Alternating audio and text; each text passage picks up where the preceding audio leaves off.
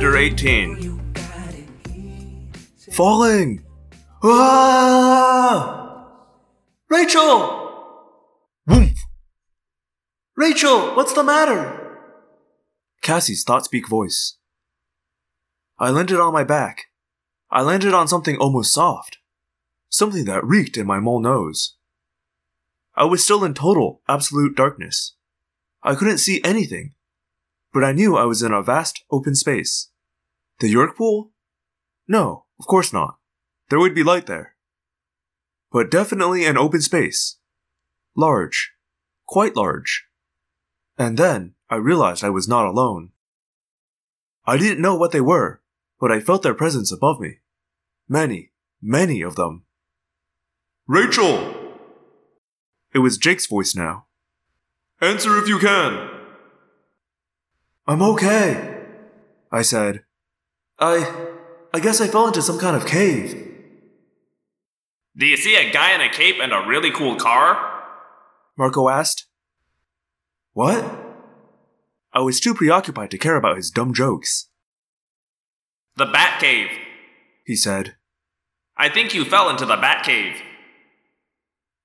It wasn't until that moment that I realized whose presence I felt above me.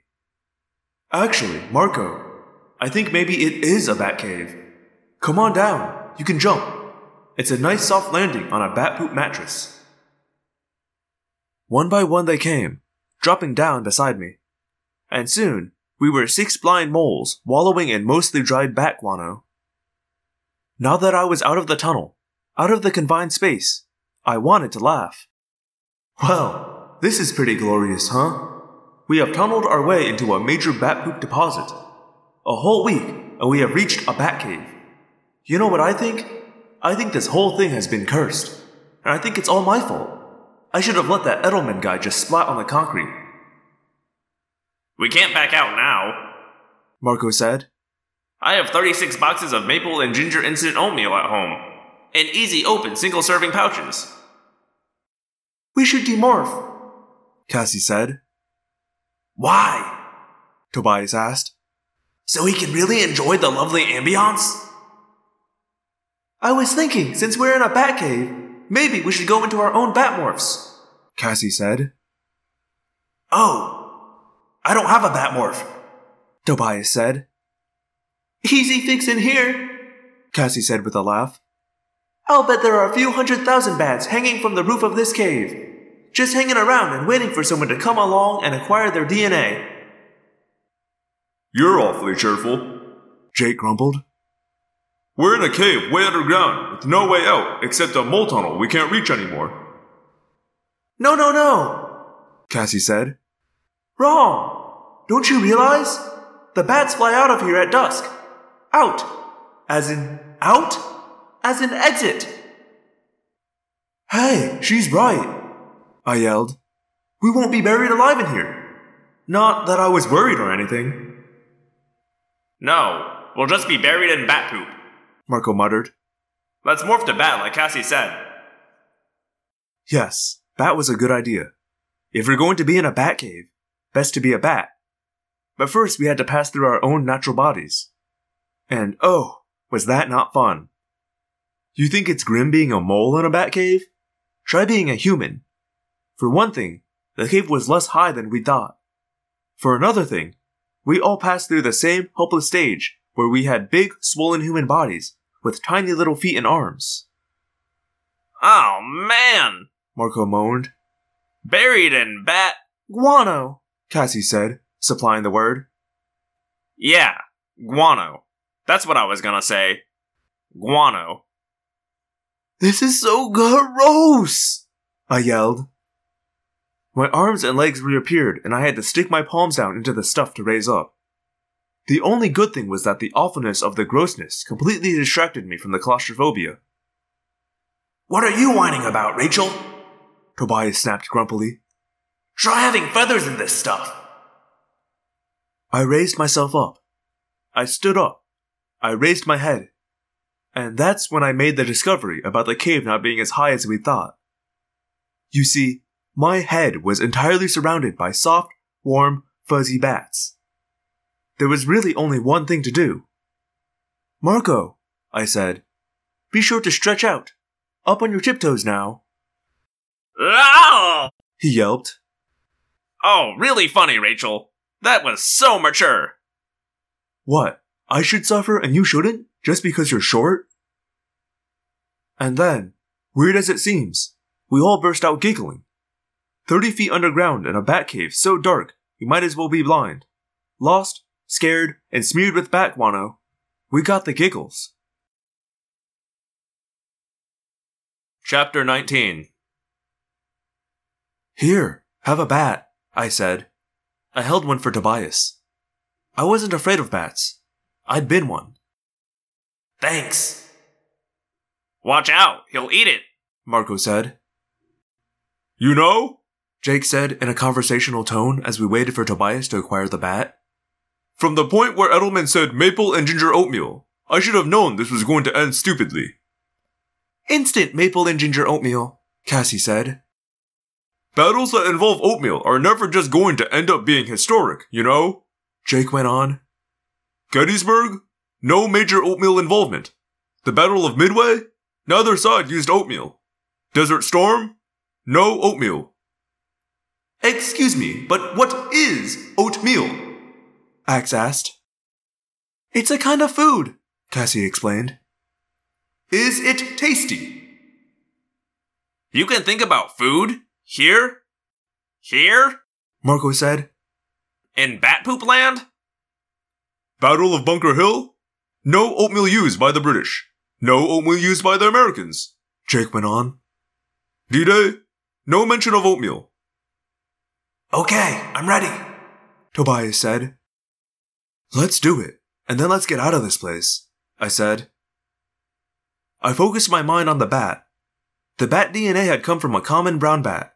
Not a very big animal, more like a mouse with wings. It was a strange sensation. I was shrinking. Probably. But I couldn't see anything, so I couldn't see myself getting smaller. Couldn't see any of the changes. In the absolute darkness, I was left with just my sense of hearing. I heard things I seldom noticed. I heard my thick human bones grinding and suddenly squishing as they went liquid. I heard a sound like my stomach rumbling from hunger, only it was the sound of my stomach and all my internal organs shifting and moving. Some organs shrank. Some basically disappeared. All of it was happening inside me at a point where I didn't even know if I was 5 feet tall or 5 inches. I reached with my hands to touch my face and see how much I'd morphed. But my hands were restricted. They were weirdly jointed. And when I moved them, I heard a faint sound like leather being folded.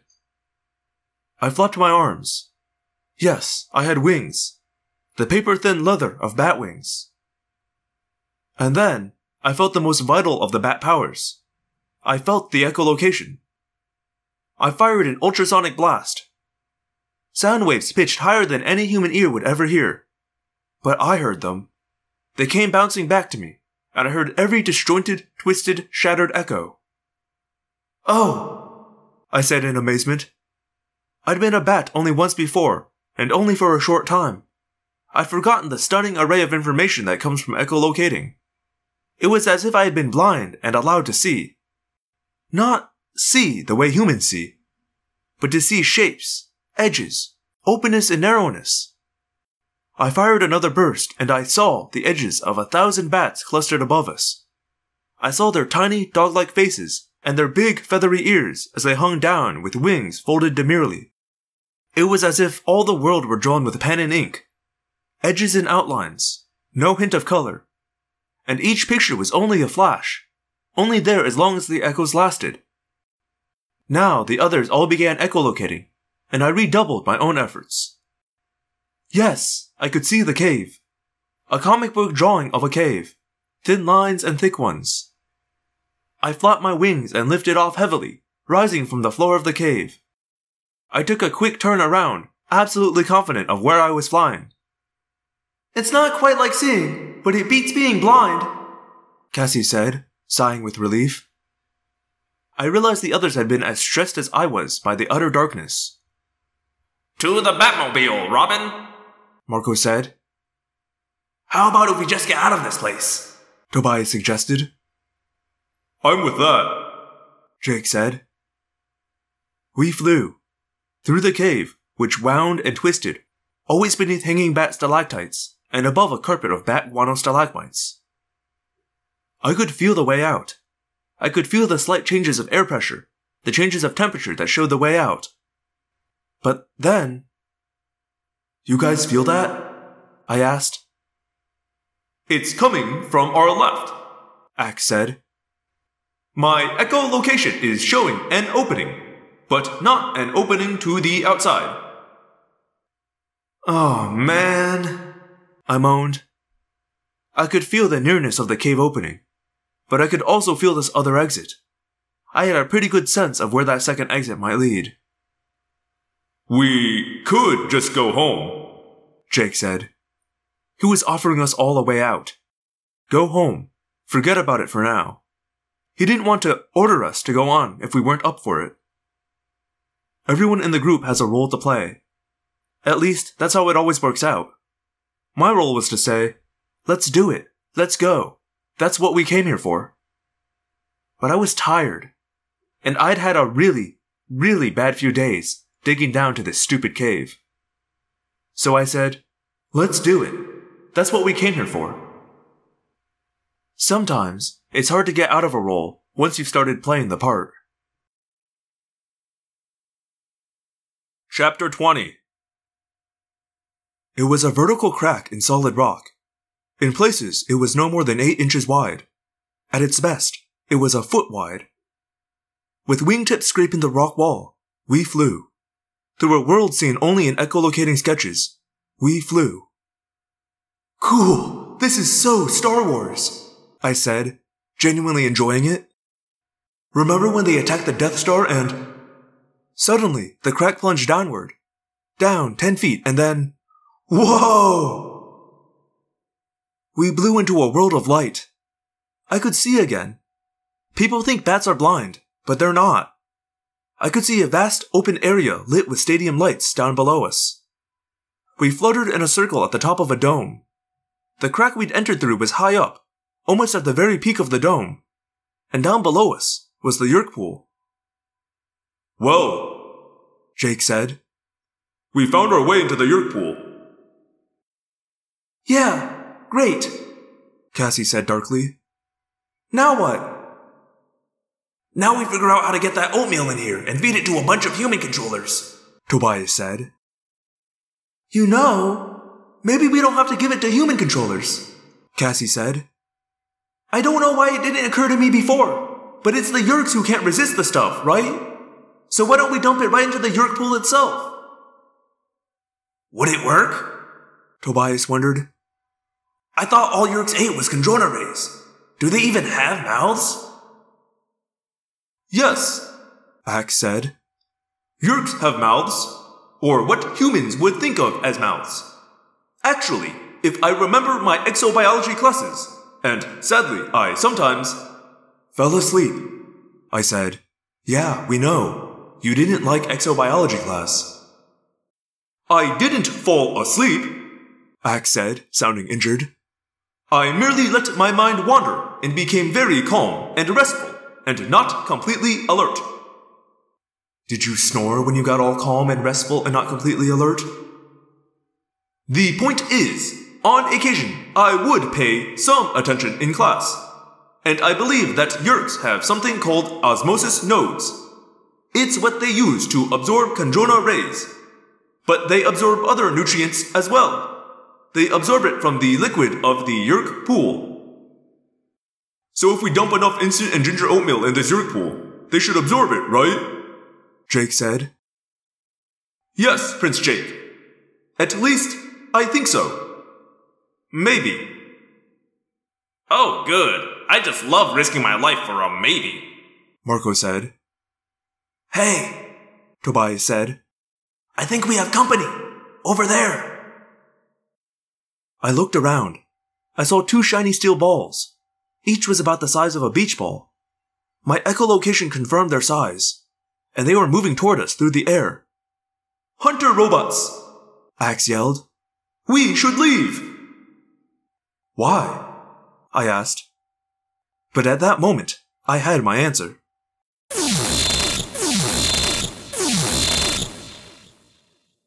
Three narrow Dracon beams fired from the balls. I felt a sharp pain in my right wing. I smelled something burning.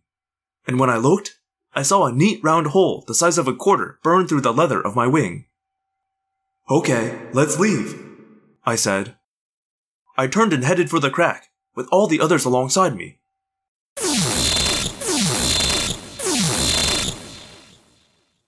Ah! Tobias! He was hit! He was falling, tumbling downward, down to the Yeerk pool below us. I had a weird flash of Mr. Edelman falling, and then down I went, after Tobias. Bats aren't all that fast in flight. Fortunately, Tobias had a lot of experience flying. He managed to use his one good wing to slow his fall. I caught him, and grabbed with my tiny but strong little bat feet. Axe and Jake were there in a flash, and we flopped madly, hauling him upward. But the hunter robots were closing in on us.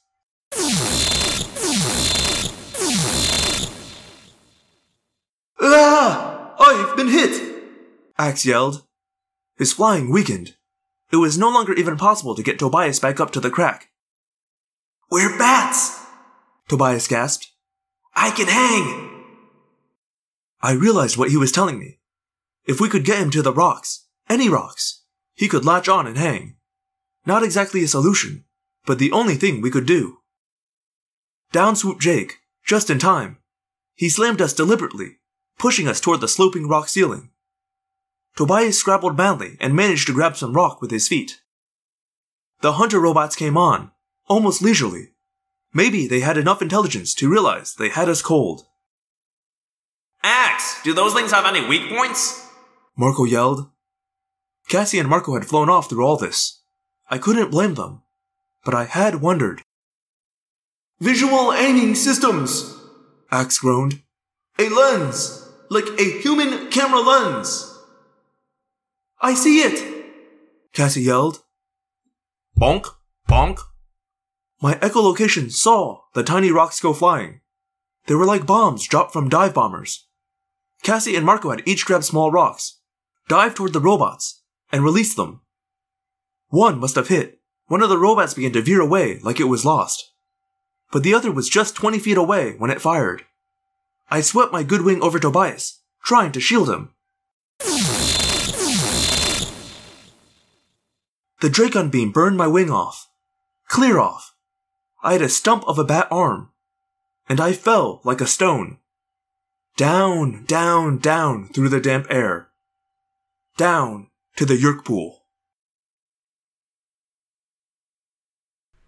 Hello, Phantomorphs, and thank you for listening to another episode of Audiomorphs, the Animorphs audio experience.